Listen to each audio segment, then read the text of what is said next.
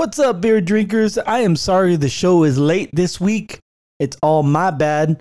My daughter had her first sleepover on Friday, so I usually see her on Fridays. Thursday is my day after work, get home, a little something to eat, a beer, shower, and then I get to editing the show and get it all nice and prepped and ready to come out on Friday morning at midnight. But I switched my Friday to Thursday, just threw me off all out of whack.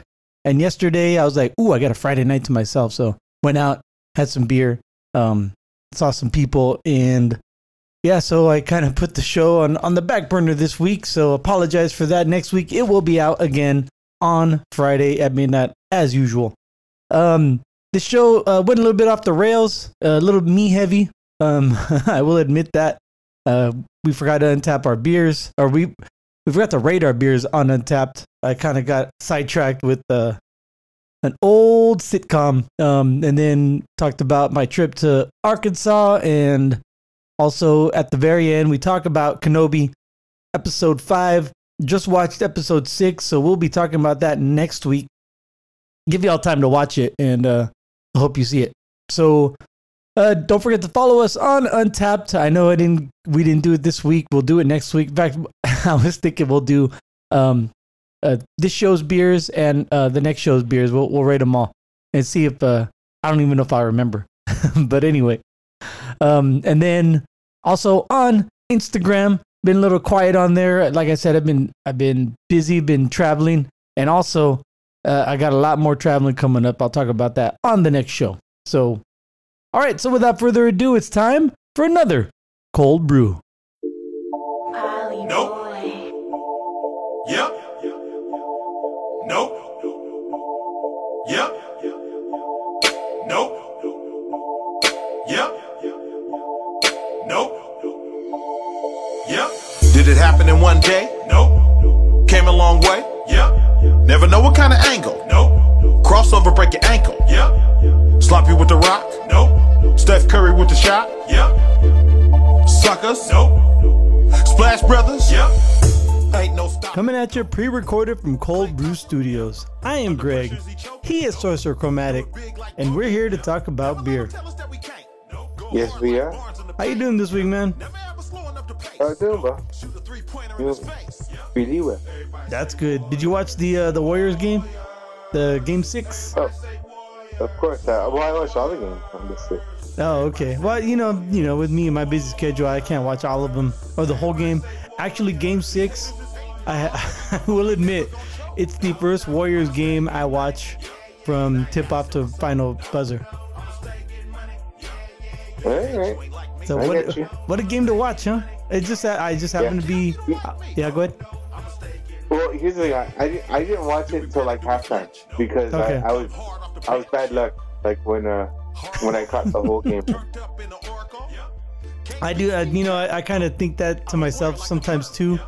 Like, I watch the game. I tune in, and Warriors are up by 10, and next thing you know, they're down by 6. I'm like, I better turn it off. I fucked them up. Like they know, right? Like they know you and I personally tuned in to watch them, and then they get all nervous and fuck shit up.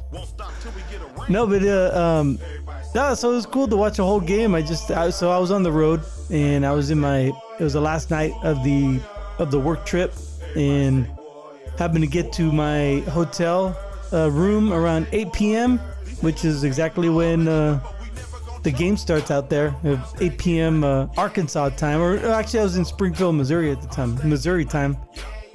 And so I got to watch the whole game. I thought it was great. Watched the game, watched the post game with the interviews and the holy cannoli and the MVP. Oh, dude, there's already holy cannoli shirts being sold, on Friday. It's so great.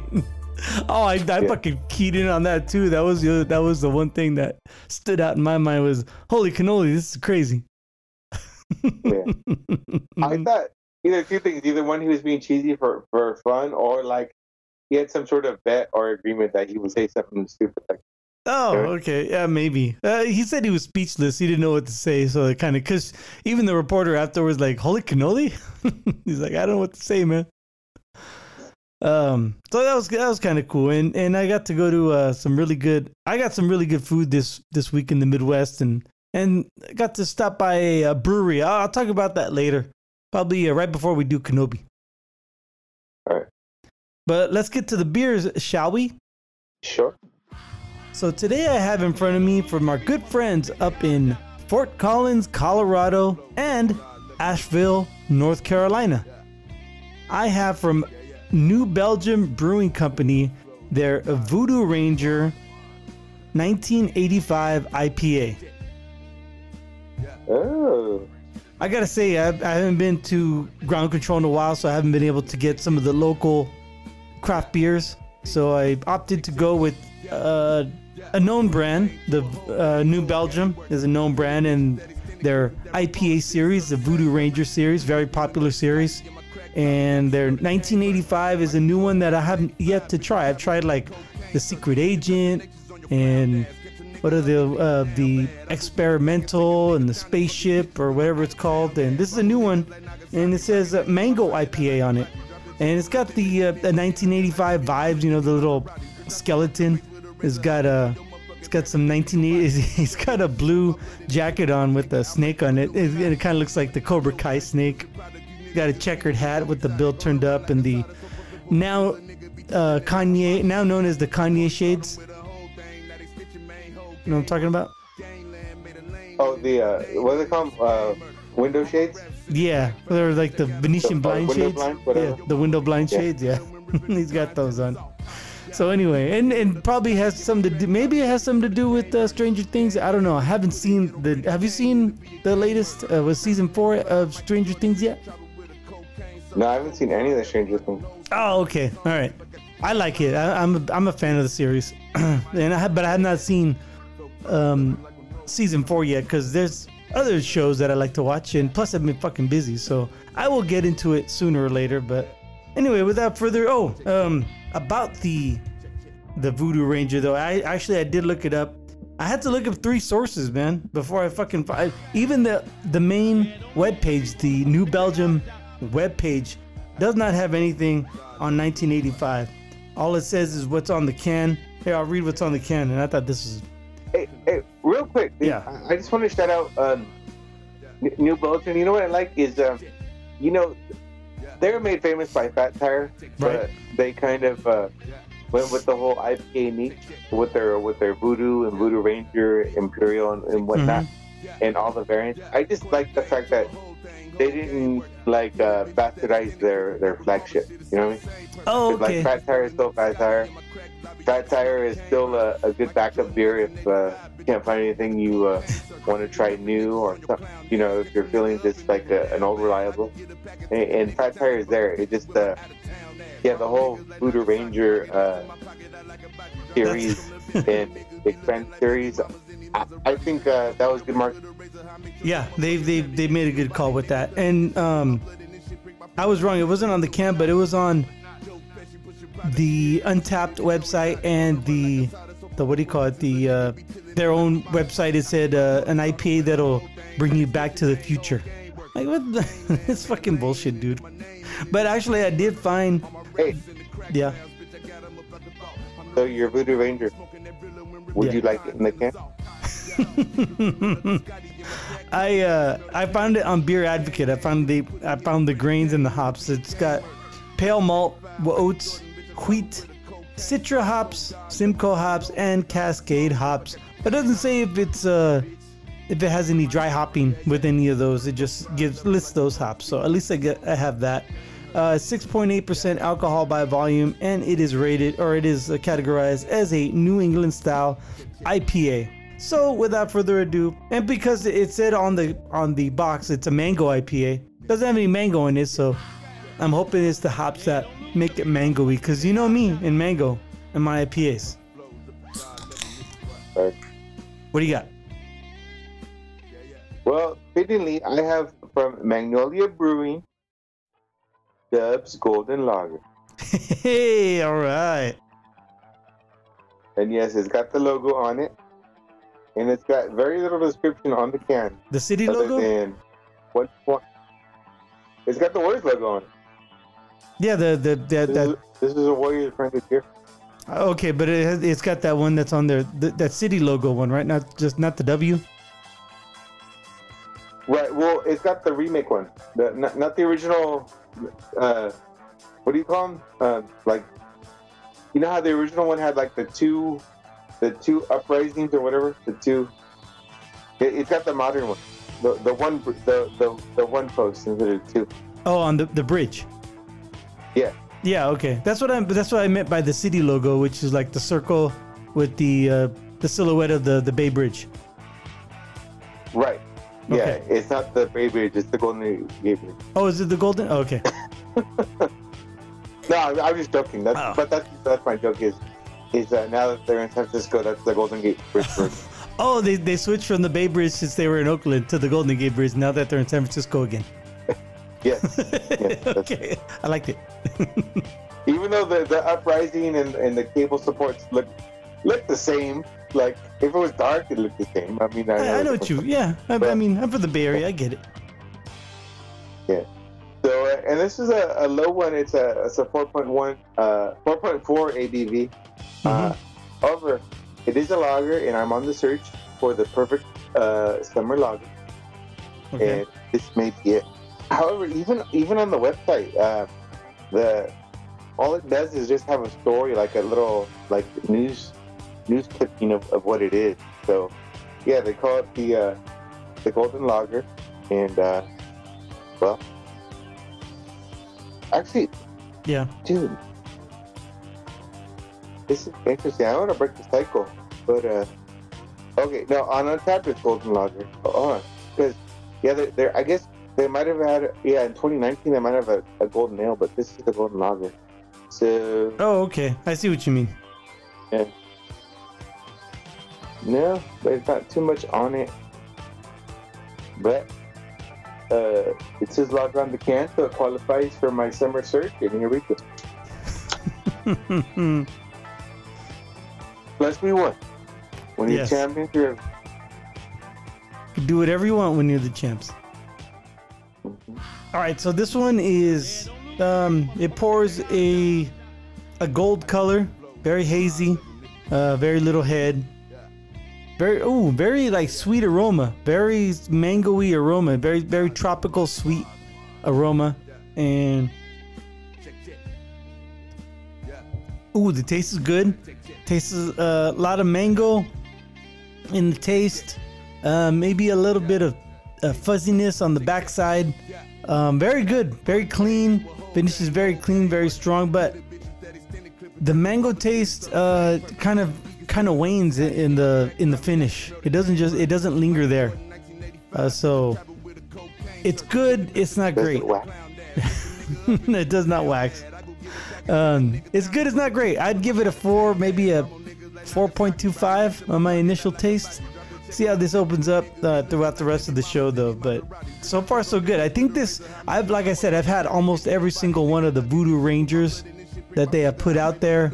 Oh, I think there's a Voodoo Hazy. There's a Voodoo Imperial. This might be my favorite Voodoo Rangers in the series. So, how's your Dubs beer? It's good. It's crisp. It's clean. It's very, very light, refreshing. Be a good summer beer, or a good beer after you win the title. Just be sure you wear your ski goggles. Mm-hmm. Did you see Sam Adams? Yeah. Or even if you weren't wearing ski goggles, it's light and refreshing. You might not get it. You might not mind getting it all up in your eyes and stuff. It might not sting as bad. I see what you mean. Did you see Sam Adams put something out on their Instagram? Hold on, let me look it up, because I thought it was funny. It was a little jab at the Warriors, because Sam Adams is from the Boston Beer Company from Boston, Massachusetts. And let's see here. Let me look up Sam Adams. There it is. And their second to last post was just a screenshot of their tweet they put out. It says, "Spray beer all over your Warriors friends today to congratulate them." Yeah. And then that's like the the picture, and then underneath in the caption they said all love, but send pics. Hashtag NBA Finals. I guess I thought it was funnier than you thought it was funny. But don't forget to follow us on Untapped, because we will rate our beers later on the show, and you could see what we rate the beer before the show comes out. Lucky you. All right, so I guess that means it's time for the beer news. Or they could see what we do and rate, and then go get it and try it for the show. See if our descriptions are accurate. Yeah, especially this one, Voodoo Ranger, would probably be easier to get to all of our listeners who might not be in the Bay Area. Word. All right, so now it's time for the beer news.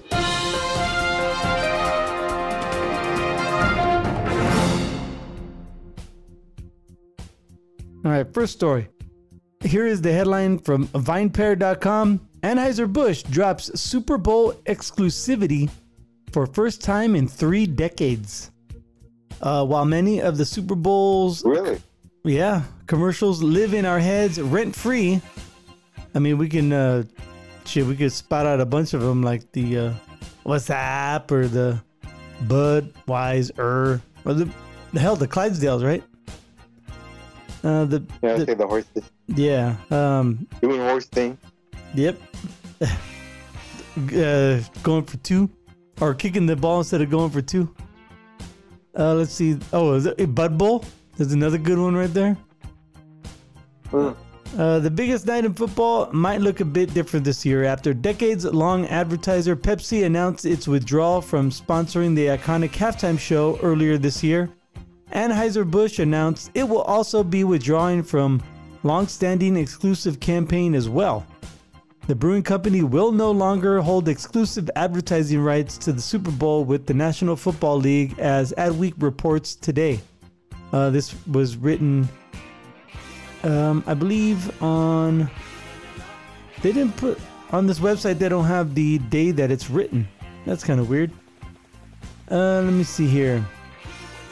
The brewery's ad deal, which dates back to 1989, dissolved due to evolving marketing tactics and seasonal changes in beer consumption, as Vice President of Consumer Connections Spencer Gordon told Adweek. The company anticipates higher consumption of Anheuser-Busch beverages during the summer months, which coincide with the NFL's offseason. Gordon says AB is shifting its advertising dollars to reflect these patterns. There are currently no intentions for another similar exclusive advertising relationship with the NFL. However, the league has recently launched other adult beverage partnerships. Earlier this month, the NFL signed an advertising contract with E&J Gallo Wineries, announcing the Barefoot Wine Company as the official wine sponsor of the NFL. It has recently expanded to include Diageo as a spirit sponsor as well. While both Anheuser-Busch and Pepsi will no longer feature as exclusive sponsors to the NFL Football League, both will still be involved in advertising with the NFL, Adweek writes. So, on a more personal note, I wonder what the 2 plazas in the upper levels at Levi Stadium, because one is the Pepsi Plaza, right, and the other one's the Bud Light Plaza? Right. I wonder what they're going to be. That'd be interesting. That'd be like, I don't know. You have to report back. Yeah. It's possible they keep... Yeah. I'll call it out like when Strike Brewing got a space at the A's game, or at Oakland Coliseum for the A's. Eventually, it got replaced by Drake. That same spot. So it's like. Number one, is there a Bay Area beer that could, meet that price of a big brewery? And 2, is there is it going to last? Right. Well, I wonder if it's going to be like a more regional thing, like maybe they'll have a Sierra Nevada Plaza or something instead of the Bud Light Plaza. Oh, yeah, if Sierra Nevada took over, we'd be wiped out by half. Well, it's just their name. It's basically, they'll probably still sell the same beers there. They might have one Tapas here in Nevada. You know what I'm saying? It's like, instead of maybe every NFL stadium has a Bud Light Plaza. Yeah. So are you talking about just naming rights versus pouring rights then, or what? Yeah, I'm pretty sure it's just like sponsorship rights. Oh, well then, yeah, it could be a random sponsorship versus actual product. Right. And I think maybe that they won't be buying as much ad space during the Super Bowl. That way it'll allow other companies to. And as far as Pepsi goes, like the halftime show, any corporation could sponsor the halftime show. It doesn't have to be Pepsi. Right. Could be Amazon, could be, Apple, could be, I don't know, Chrysler. I doubt Chrysler, but I'm just throwing out it's the first name that came to mind for some reason. No, I get what you're saying. Yeah, because I mean, the singing and the performing has nothing really to do with Pepsi. Right. All right, let's move right along. The next story I want to get to, here's the headline. Some Coors Light, Keystone Light cans pulled due to gooey texture. Whoa, hey. This was written June 16th, 2022. The can texture or the beer texture? Right? You grab it, it's all, ew, it's gross. Yeah. Someone sneeze all over this? You're crushing the can before you finish the beer. What's up with that? The E-gun, your slime. Molson Coors. Yeah, your mucus. I fucked that joke up, like I usually do. Let's see here. Molson Coors has pulled several sizes of its Coors Light and Keystone Light beers from some stores after consumers reported a strange texture. The voluntary withdrawal appears to coincide with social media videos that have shown beer cans pouring out a thick-looking liquid with a gelatinous or gooey texture, according to Food and Wine. Certain 12-ounce packages that were produced at the Trenton Brewery in Ohio are being recalled, according to a notice from DeBerg's Markets, a St. Louis-based grocery chain. Now, let's see, there's Coors Light 12-pack, 12-ounce cans, Coors Light 18-pack, 12-ounce cans, Coors Light 24-pack, 12-ounce cans. They give the UPC, but I'm not going to give them. Coors Light 30-pack, 12-ounce cans, Keystone 15-pack, 12-ounce, Keystone Light 24-pack, 12-ounce. Let's see, the products have been pulled from their store shelves due to a quality issue. Customers can return the products to DeBerg's for a full refund. While there are no food safety risks associated with the product, Molson Coors is choosing to withdraw it from the market as to not disappoint customers. At the same time, a Molson Coors spokesperson told several news outlets, including Food and Wine, the Miami Herald, Newsweek, and Nexstar Media Wire, that there hasn't been an official recall. Can you imagine that? You crack open a beer and just, ooze pours out? Yeah, I'm getting gross just hearing the story.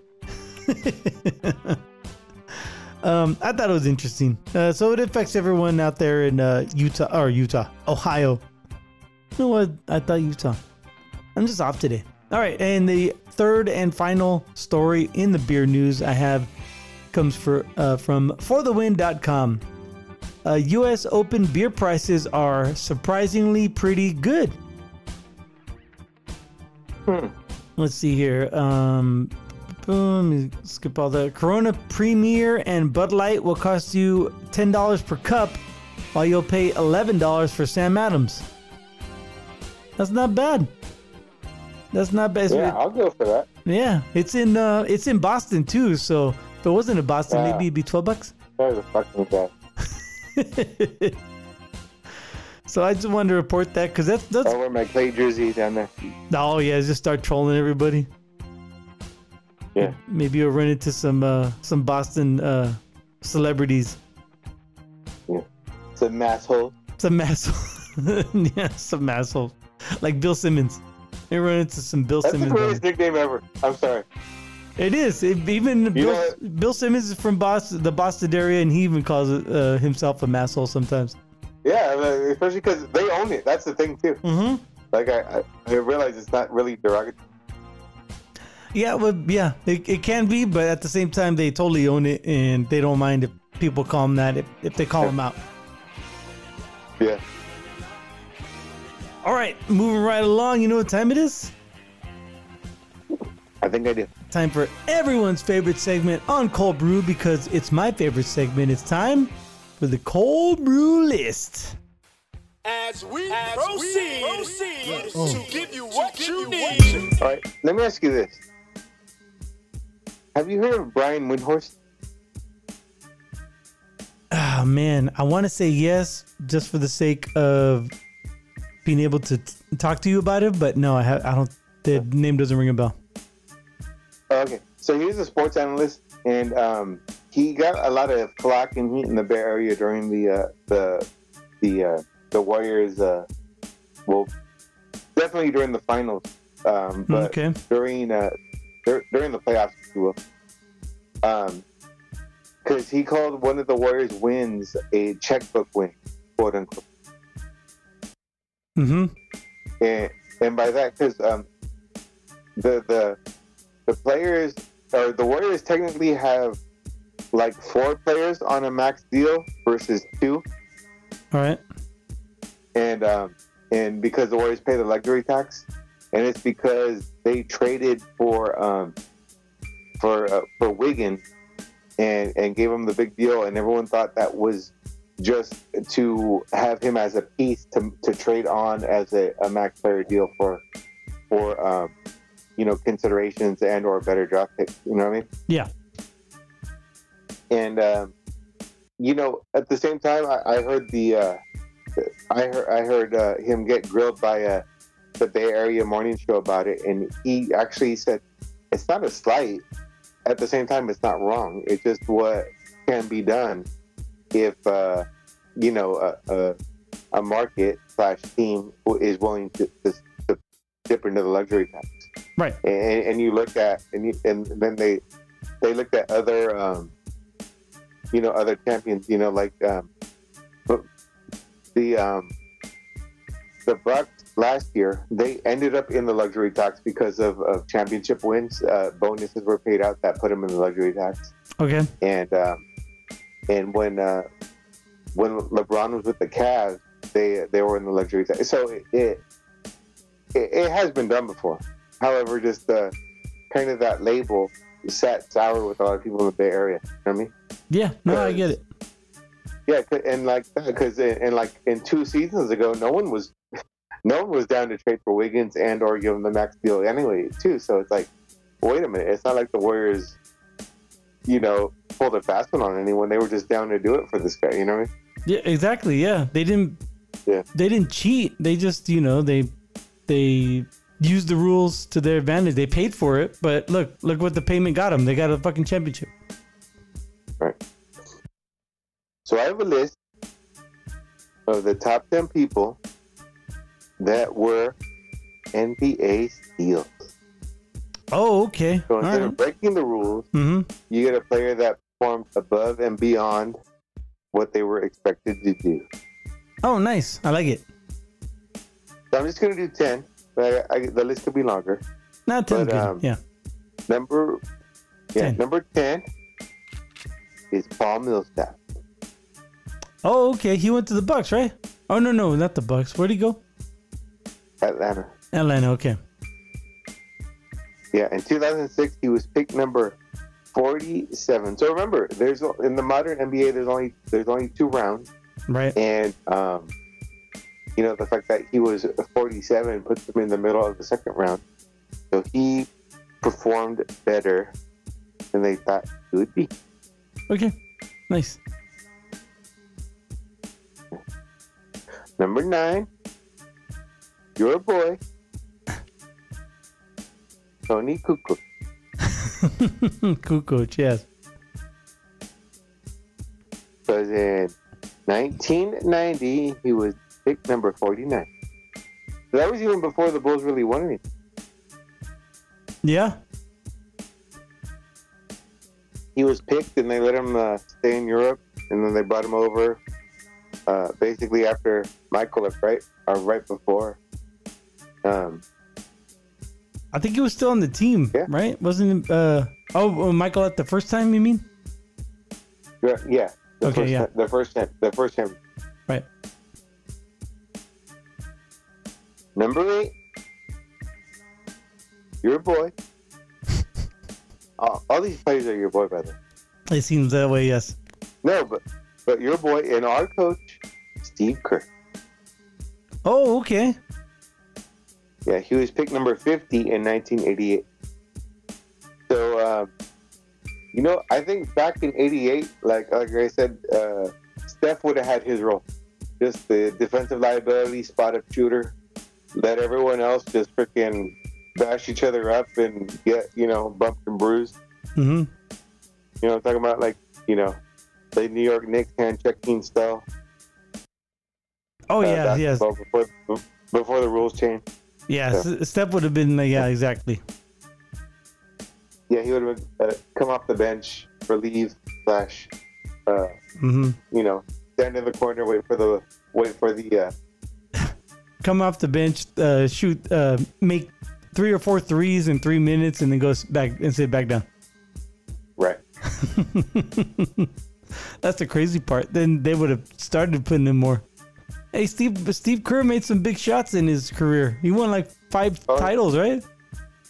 Yeah, he's got 5 as a player, 4 as a coach. Yeah, because and some of those were with the Spurs too. Let's not forget. Right. And I think it's like 3 and 2. Mm-hmm. Or 2 and 3. All right, number 7. I don't even know how to say this. Drazen Petrovic. Oh yeah, Petrovic. I know that's how you say his last name. Oh, yeah. He was pick number 60 in 1980. Okay. Number 6, Marc Gasol. He was pick number 48 in 2007. Yeah, who do you think had Powell had the better career though, right? His brother? Oh yeah, definitely. Yeah. Definitely, yeah. I mean, Powell was like taller and lankier. Mm-hmm. And he won championships with the Lakers. Yeah. Mark was bigger, like weight wise and like muscular wise. However, I think that his I don't think he was a 5. He should have been a 4. Is what I'm saying. Oh yeah, I see what you mean. Yeah. And at the same time, he would have been like a lumbering Karl Malone 4, not like a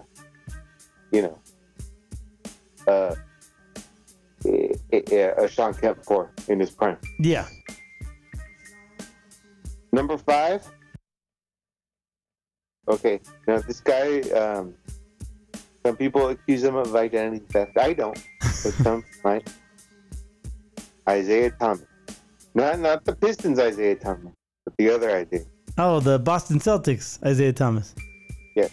Well, he's on multiple teams, but that's what I remember him from. So he was picked number 60 in 2011. Oh, okay. By who? By Boston. Oh, okay. I wasn't sure if he was picked by Boston or if he... Is it Boston or Washington? Yeah, I thought Boston got him from somewhere else. So it might have been... Okay. The Wizards. Yeah. Pick number 4, which is probably a real steal, because he was undrafted in 1996. That would be power forward / center Ben Wallace.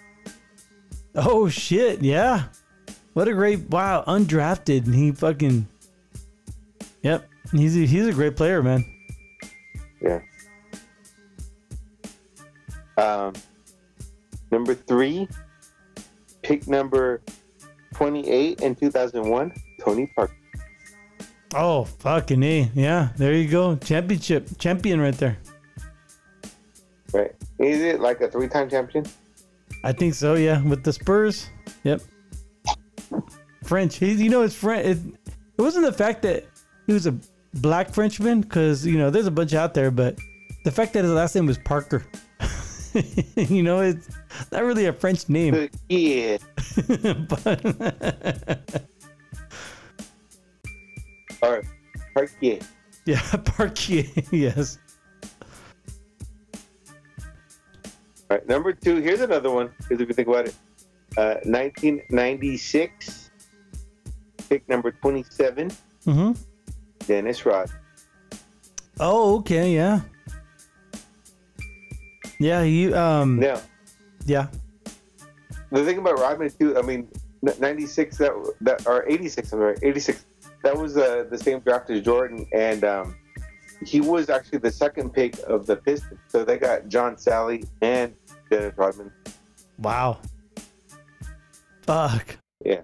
What a good draft. Whoever the GM was at the time for the Pistons, as you and I both know, back in the mid to late 80s, the Pistons were a force. Yeah. And they still got those guys. And then, Rodman really didn't peak until he got to the Bulls, though. I mean, he was good. Don't get me wrong, but he just kicked it up. And later on when he was in the Bulls, as it came out in The Last Dance, it seemed like he was more into his brand than himself. Yeah. Or than I basketball. get that. Yeah. And then number 1, Mm-hmm. pick number 55 in 1999, Manu Ginobili.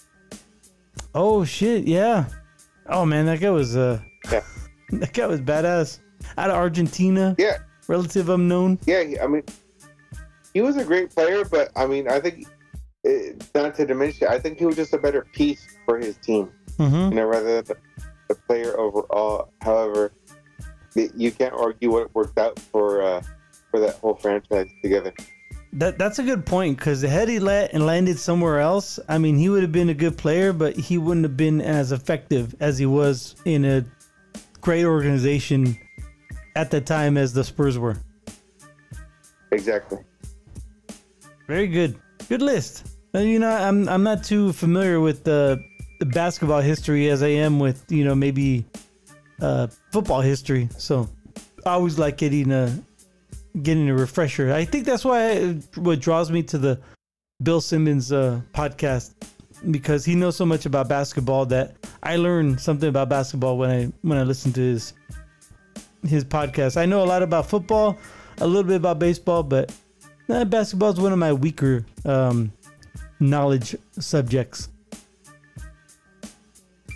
I think Bill Simmons is known for making Deion Waiters famous. He's the only reason I know what his name is or who he is. Oh man, how's your beer treating you, man? Oh, nice, dude. Super smooth. Yeah, mine's almost gone. In fact, I want to take a pause for the cause and grab another one. Do it. All right, talk to our fan. No, I was kidding. I'm just gonna hit pause. All right, later. Hold on. Hello. Hello, beer world. Hello there. All right, I'm gonna hit pause now. Now you remember that one? We're going way back to the Honeymooners when Art Carney, what was his name? Ed Norton, right? Yeah. Was trying to teach Jackie Gleason's character. Why can't I think of Ralph Crandon? Trying to teach him how to play golf. Oh yeah, address the ball. Hello, ball. Hello, ball. The golf swing. First, step up. Plant your feet firmly on the ground and address the ball. Wait a minute. What do they mean by address the ball? How should I know? That's what it says here. Well, read a little further. Maybe it explains. No, that's all it says. Address the ball. Wait a minute. I think I know what it means there. Here, give me the club. Step up. Plant your feet firmly. Hello, ball.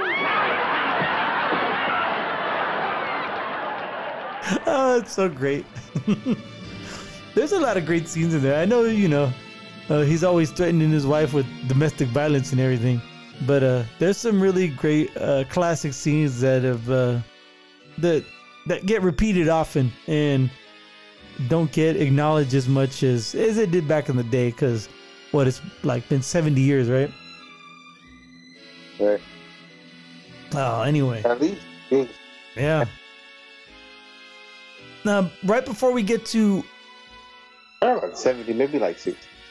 I was thinking 2022 minus. I was thinking the 50s. So then I just, because it's 22 minus 70, close enough. We're doing round figures, but by this time we can round. Before we get to Obi-Wan Kenobi, I did want to talk a little bit about my trip, about the beer in the trip. I gotta say, man, this is the first time, and might even be the last time. I don't want to say ever, but I can't see myself ever buying a first class airline ticket. I got to fly first class for the first time ever, and one of the things I really loved was they serve you a beverage while everybody else is boarding. So I was sitting there in my first class seat, 4A by the way, from Phoenix to Atlanta, and I had a Sweetwater Hazy IPA. So I was drinking a beer while everybody else was boarding, and I just thought that was fucking I don't know what tickled me about it, but it was great. I usually fly Southwest, Would and there you is it in their face so they want right. Yeah, don't close the curtain, please. Hashtag close the curtain. I usually fly Southwest, and there is no first class. You can get business select. It just means that you're like in that A1 through A15 boarding group, so you could select any if you want to select the bulkhead, or if you want to sit next to the exit door, so you get extra leg room because there's no seat in front of you. But other than that, I'm not used to seeing first class every once in a while, but I thought, it's kind of cool. So I had a Sweetwater beer there out of Atlanta, Georgia. And the second thing I wanted to mention was, actually there's a third thing. I'll say the third thing first, or next, is I went to, we went to this place called Gaston's on Whitewater, and I bought a 6-pack because I went for work, and after we were doing our competition, they fed us, and they also gave us free beer, but it was like Bud Light, Coors Light, Busch Light, and Miller Light, all fucking light beers, right? Which, hey, and you and I have talked about it before. If you get invited to a party, you just drink what they have, right? Yeah. And so, I was relegated to that, which, it's kind of cool because I could drink like 6 or 7 of them and I'm still feeling good. I'm not, stumbling to my room puking and, hung over the next day. I was fine. But by the time we got to Gaston's, it spelled Gaston. So I kept calling it Gaston, and people were looking at me weird, like it's called Gaston's, but it's spelled just like Gaston from Beauty and the Beast. So I kept calling it Gaston's. I bought another Sweetwater beer, their hazy IPA. It was a different style of hazy IPA than the one I got on the airplane. But guess how much I paid for a 6-pack of? There were 12-ounce cans, 6-pack for hazy IPA at Gaston's, and I'll give you a little bit of a clue or a hint. Think convenience store prices. Oh, so like 16, 17 bucks? Oh, that's it. 14.50. Wow. For a 6-pack of hazy IPA. But you know what? By that point, I'm like, I need a different flavor than American Macro, man. I need something. So fuck it, I paid it. And I had 2. I gave 2 away. And my friend, co-worker, Isaac, he grabbed another one, and I was like, cool, I got one more. I put it in the cooler. They told me to put it in the cooler. I go back in there, it's gone. Someone took my other one. So I was a little bit upset about that, but there was so much free beer, and I got pretty tore up that night. I was dehydrated. I was dehydrated the next morning. It wasn't bad though. It wasn't bad. Like I woke up in the middle of the night to pee. I had a headache. I took Advil. After I took a leak, and then by the time I woke up in the morning, I was tired, but I wasn't a bad. I still got out there and fished. It was right on the river. But I didn't drink any beer there. But the next day, no, in fact, no, it was that day. After we fished, we went back up to Springfield, Missouri, and I told Isaac, I'm like, look, man, we're going to a brewery. I don't care if anyone else goes. If we Uber, we Uber. Fuck it. But we ended up. I rounded up seven other coworkers, and we went to Mother's Brewing in Springfield, Missouri. This place is great, man. It's huge. They have a huge outdoor area now. When we went there, it was about 92 and humid. Kind of sucked. We all kind of just wanted to be inside because it was still like, it was about 2:30, 3 o'clock. The sun hadn't gone down yet, so it hadn't cooled off. And so we stayed inside, but this place they have a really amazing place there in Springfield. Mother's Brewing. They have an outdoor stage. They have a patio. They have a lawn area with tons of picnic tables. They have cornholes. If you like cornhole boards set up, if you like to play that. The patio is great. It's a very well done place. They have a lot of merch. They could have sacrificed some of their tap room for more tables, but they rather have their merch with a very well decorated too, man. I can't say enough. If you ever find yourself in Springfield, Missouri, I totally recommend going to Mother's. I had the first thing I had was a lager. The lager was great. It was very bready, very crisp, clear. It was a clear lager, so I was glad to see that. You get some lagers and they're still like kind of hazy. Like, nah, man, you guys are doing it wrong. I can't believe you're serving this crap. Then I had a bourbon barrel aged. It was a s'mores stout. That was really good. Oh my god, dude, I got chills when I drank it. It was really good, man. And then the last thing I got was I think it was a double. Yeah, it was a double hazy IPA. I forgot what it was called. I forgot the names of the beers, and I didn't have my personal Untapped, and I didn't check in because I was there with 7 or 6 other coworkers, and we were just having a good time, man. Drinking beer, talking about our week, and because it was our last night away from home, so we're all just aching to get home because it's great to go out on a work trip because everything's paid, but about halfway through, you're like, ah, man, I miss the comforts of home. You know what I mean? I get what you're saying. I just, out of curiosity, yeah. Of those 7 coworkers, how many were like into craft beer versus just wanted to go hang out and do something? Oh, I would, to be honest, so my coworker Isaac, he goes out and drinks craft beer every once in a while, but because his fiance loves craft beer, one of her favorite craft breweries out here in Arizona is Throne Brewing. I know I've talked about that before, and I've taken you there, so he kind of likes it, but he doesn't like all the styles. He likes more of the let me see, like the lighter styles. He doesn't like IPAs. Right. But he'll drink them though. And then one of the actually the only so we did a competition, and the only female who competed, she's from Atlanta, but she lives in Georgia now. I mean, she lives in Georgia now. She's from Atlanta, but lives in Georgia.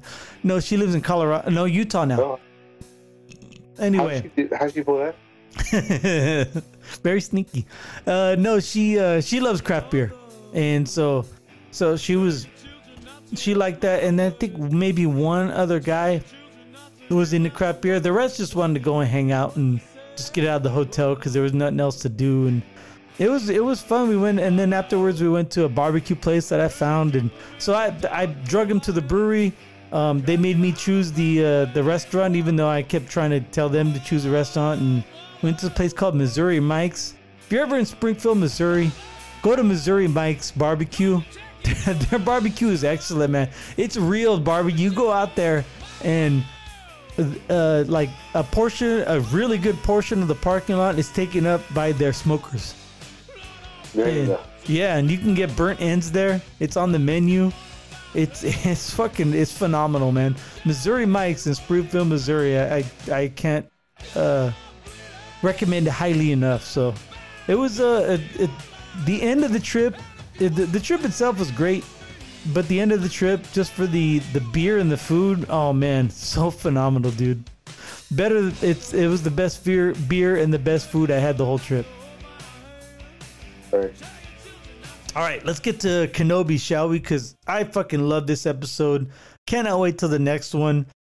It put to bed a lot of I wouldn't say a lot, but majority of the complaints that people had about the first 2 or 3, because of all the timeline, the canon, some of the well, if this happened in episode 4 and 5, then how could they be saying this or doing that? It put to bed a lot of that. Now, what did you think of the episode 5, season 1, episode 5, Obi-Wan Kenobi? What did you think, man? What was your overall feeling of the episode? I liked it because it set up a lot for the final episode, and even questioning like, will there be a second season? But what I liked was I liked how Kenobi in all honesty, Kenobi was kind of evil. Kenobi kind of used Reva because he felt what she was about. You know what I mean? So you question how disconnected Kenobi is with the Force versus what he was, before his all-time power. Oh, real quick, I like the flashback scenes, and I'm no spring chicken myself. I'm like, yeah, Christian Hayden looked terrible. Sorry, I don't know if they tried to de-age him, but you could tell he was in a, what was this like?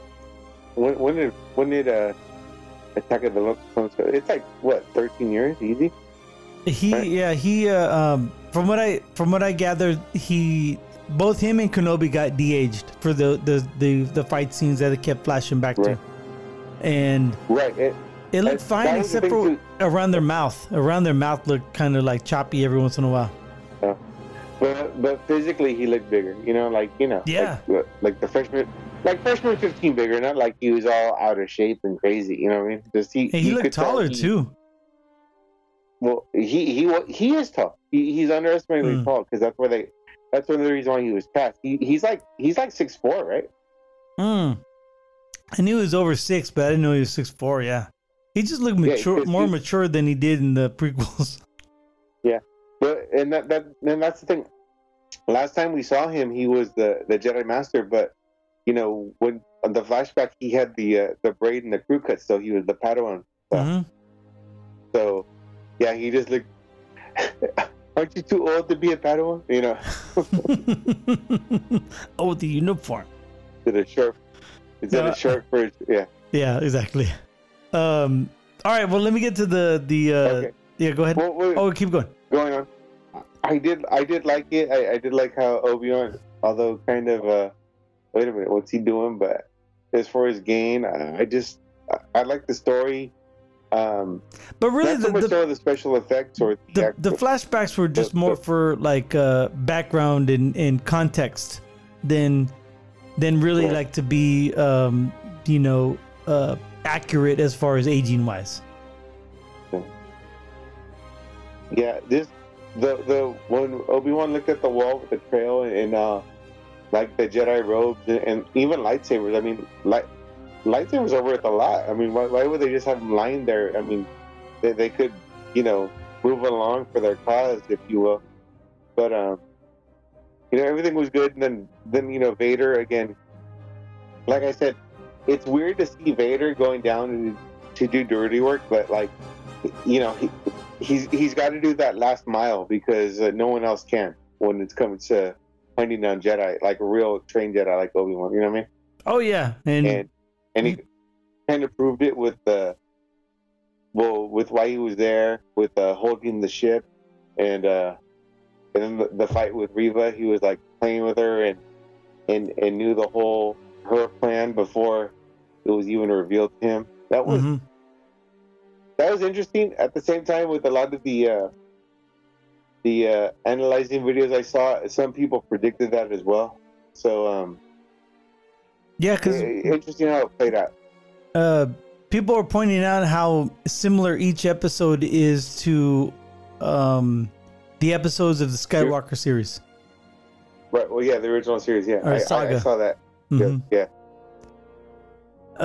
Well, let's get to the synopsis of the episode 5, part 5. Again, like we mentioned last time, was directed by Deborah Chow. This time is written by Joby Harold and Andrew Stanton. And I think someone pointed out Stanton also was directed or wrote Finding Nemo and Wall-E, and co-writing. He co-wrote some of the Toy Story films, so he knows how to he knows how to write. He knows how to write for film, and to be able to set up key moments and those, the really good movie writers, not just story writers or authors, but movie writers really know how to surprise the audience, but still make it I should have saw that coming. You know what I mean? Right. All right, so let's get to this real quick. 13 years prior, Kenobi trains Anakin in lightsaber combat on Coruscant, where he criticizes Anakin for his aggressive actions. And as you and I very well know, Darth Vader is fucking aggressive as shit. Do you talk about being on the front line? In the second movie, Empire Strikes Back, he was on Hoth. He went into the fucking base. You know what I mean? Let me see here. In the present, and then they flash back to the present, tracking Kenobi's location to Jabim. Is it Jabim or Jabim? I forget. I heard Jabim. Okay, Jabim. Vader promotes Reva to Grand Inquisitor. Let's see. The Empire arrives to besiege the facility and deactivates the escape doors. To stall for time, Kenobi negotiates with Reva and deduces that she knows Vader's true identity as she witnesses his massacre at the Jedi Temple on Coruscant as a youngling. I'm gonna push back a little bit on the fact that Kenobi is kind of being a little bit evil. I just thought he saw an opportunity to save more people by deducing that Reva was actually after something else more than him or Leia. In fact, and I just thought he wasn't being evil. He was just being clever, cunning. But I see your point though. Let me see here. She reveals she wanted to gain Vader's favor in order to kill Vader for revenge rather than serve him. The facility is then breached, with Tala sacrificing herself to save Kenobi. That was a tough scene for me to watch, man. Not only because Tala was, very instrumental in saving Leia and a bunch of other people, Force-sensitive kids or people, whatever you might be, because she showed her belt where she put a notch for every Force-sensitive person that she faced. She showed Kenobi. You remember that part? Yeah. And then she gets shot, and then that droid sacrificed itself to try to save Tala, but they ended up just perishing anyway, right? Pretty much, yeah. Let's see. Yeah, but Tala with that was pretty cool. Yeah, with the what's that thing called? Thermal detonator she had. Right, didn't she tell Kenobi to go because she had a thermal detonator to wipe out part of the force that was sieging the Jabim? Right. Let's see here. Realizing they cannot win, Kenobi surrenders and is taken to Reva. I think it's more than realizing he could not win. I think he realized that this is what he had to do. I mean, he couldn't fight it. He had to. This was his destiny. He saw. I think he saw it. I think he saw the whole thing. What do you think? I get what you're saying. Because Jedi's can see the future. They might not be able to see the outcome of everything, but I think he saw the fact that he had to go, and they kept flashing back to the fight with him and Anakin in Coruscant, and he realized that this was a great part, and this might be because that Andrew Stanton wrote all this. Every time they did a flashback, it explained something that happened during the current time. I get it, yeah. And like you're over aggressive and all that stuff. yeah, and then they show the over aggressiveness of Anakin, and then this time, this time he realized what was going to happen, so he's like, yeah. And I'm pretty sure it was Vader, but like, if you were to guess, who was thinking of these moments? Was it Vader thinking of them, or Obi-Wan thinking of them? Good point. It could have been half and half, or maybe after they realized that they were after each other or very close to each other, they started communicating between the same memory. Oh, that's even deeper. I get what you're saying, though. Yeah. Let's see here. There he convinces Reva to kill Vader when she delivers Kenobi to him. Very similar to the whole, Luke with Vader, let's kill Palpatine together. This is just similar. I'm not saying it's exactly the same, but similar. Meanwhile, Leia opens the doors after removing Lola's tracker, allowing the path. The path is the Underground Railroad that is there on Jabim that they're trying to leave. Allowing the path to escape before Vader besieges the facility. Then Reva uses this opportunity to attempt to kill Vader, but is quickly overpowered after a brief duel and stabbed. She is left for dead, and the original Grand Inquisitor arrives to reaffirm his status. As the Path Network escapes, Reva finds Bail Organa's message on Kenobi's transmitter, revealing that Luke's location is on Tatooine. They didn't say Luke in the transmission. He just says the son, right? Or the boy. Or the boy, yeah, the boy. So I left a lot out. That's just the guts, but there's a lot. I watched 3 of the Star Wars Nerds' videos on YouTube, and they explained a lot as far as like stuff that happened during the Clone Wars series, and in old canon that was no longer regarded as current canon, but now they're bringing it back as old canon or as current canon, and it just sets up a lot. Of course, they're talking about Luke, and is it gonna be the big old thing about on Tatooine? At the end of the flashback scenes, you realize that Obi-Wan is still better than Anakin. Is this gonna lead to one more Anakin and Vader fight? It might, or not Anakin, Kenobi and Vader fight, which would make the line from A New Hope, the last time we met, I was a learner, now I am the master. Does that make that more relevant? Because after that scene where Vader pulled Kenobi into the fire, that's when the critics were like, well, what happened to that scene? How could you say that scene is still relevant when this happened? So in part 6 is are we going to see something? And it also made me realize if they do too much between Kenobi and Vader in the Kenobi series, if they go into season 2, it just might dilute it a little bit. You know what I mean? Right. I get what you're saying. Mm-hmm. Yeah, it'd be interesting. Like, here's the thing too, is like I like. Okay, this episode I love. Right. Last episode, not too much. All right. The episode before when Vader got down, that I loved it too. And that's like the weird thing. It's like, everyone does their Vader imitation, and like, you hear Vader in the video games and stuff like that. But Vader talking of with purpose and of real context. I mean, that's awesome for the story, because that's what really Star Wars is. Right. Oh, Star Wars is Vader. So, yeah. So, but I don't know. Just going forward, I always kind of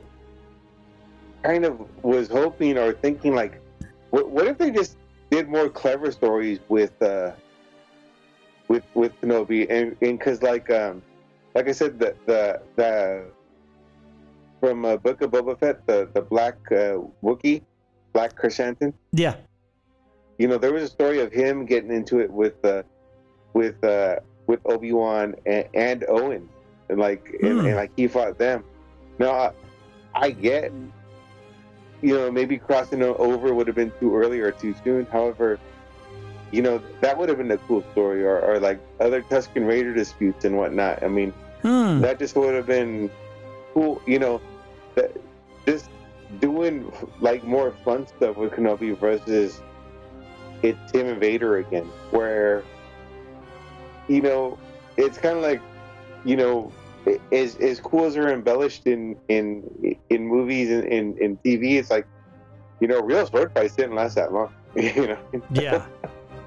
I think so, I like where you're heading with that. He's still keeping an eye on Luke, but he gets into other adventures besides just Vader. Right. Yeah. Because I mean, it's Outer Rim. It's an outpost. It's kind of like the Wild West, where anything can happen. Kind of like Mando. Mandalorian for that aspect. Mm-hmm. You know what I mean? No one regulating bounty hunting. Just people are just paying the bounty. You know. The bounty isn't coming from the government. It's coming from people who are putting prices on heads. I think a lot of prequel fans would also love to see Kenobi finally communicating with Qui-Gon. Oh, definitely. I think that's coming.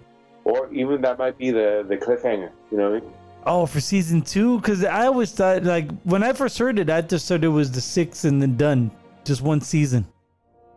Yeah. But well, this series is so much better than Boba was. They'd be dumb to just keep it at 1. I get what you're saying. Or even like what Netflix is doing, right, with the Stranger Thing, how they're going to hold over a couple episodes until July. Oh yeah. Maybe they have some secret episodes that they originally said 6, but here's the extended play of another 3 episodes. Or they haven't done a theater movie in a while. Why not just do an Obi-Wan movie? Well, that was the thing. This was supposed to be it was supposed to be a movie. Like originally when Disney got the Star Wars rights, they were talking about a bunch of movies, and Obi-Wan was supposed to be one, along with Han Solo and Mando. I mean, that kind of. I would have preferred a movie where they were already friends and they did an adventure together, rather than their kind of origin. It'd be kind of fucking cool is if they did a Boba versus Han Solo, like the first time they ever met. Right. Yeah, I mean, if they really did badass. A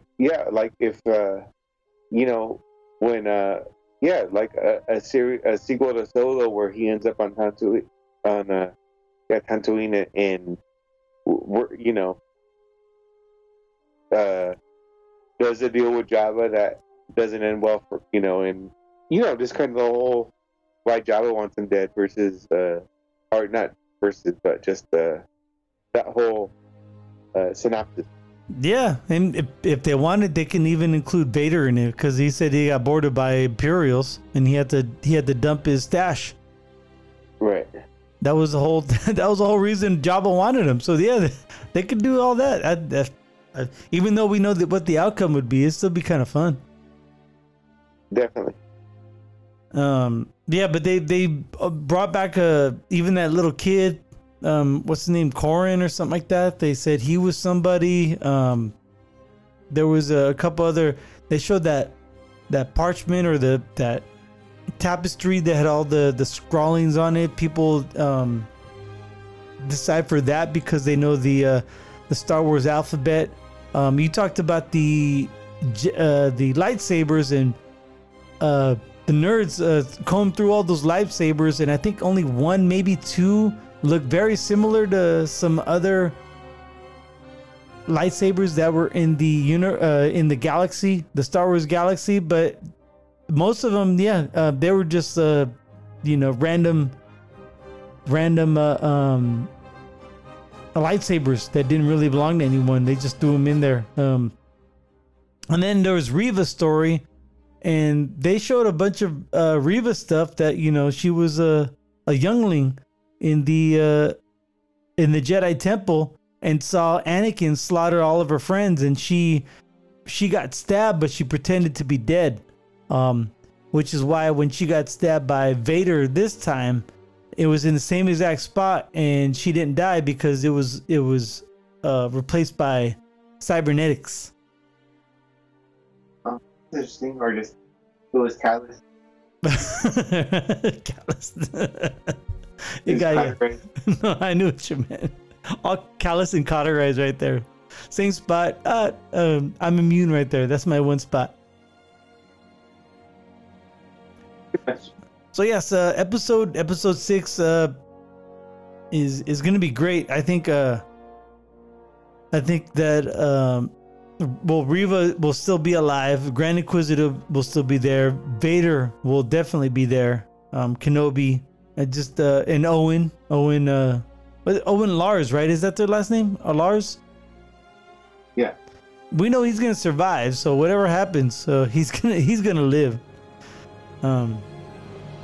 Very good, very fun. Like I said, they did a very good job of dispelling some of the notions. Excuse me. From earlier in the season, with the writing they're doing now, and we should have known this. Should have seen this, man. We should have seen this coming. There's a lot of really good story. I've never ever written a good story, none as good as this anyway. So I have no idea how to write a good story, but there's people out there who do, and that's why we love being entertained by the good storytellers. All right, man. Anything else you'd like to add to this episode? Are we gonna rate our beer? Oh shit! I totally forgot to rate. But yes, we gotta rate our beers. Why didn't you say anything earlier, man? I did. No. I did. All right, before we get out of here, let's rate our beers on Untapped. I remember you had by Magnolia. I know you had their lager, but you weren't sure it was a lager or an ale. But what's it called again? Called Dubs Lager. Oh yeah, Dubs. There it is. Yeah, Dubs Golden Lager, and on Untapped is rated, or it's categorized as a lager. So you're right there. They are a microbrewery out of Haight Street, out of Santa Clara, California. It just says Haight Street, California. It doesn't say San Francisco. I said Santa Clara right now, but I'm in San Francisco. What would you like to rate this beer at? Well, the fact that I'm looking for the perfect summer crush here, and this is a very good crush. Uh-huh. And the fact their music just won it, I'm gonna give it a 4. Because it's their 4th championship? Exactly. Industrial. Well, what are the notes you'd like to leave it?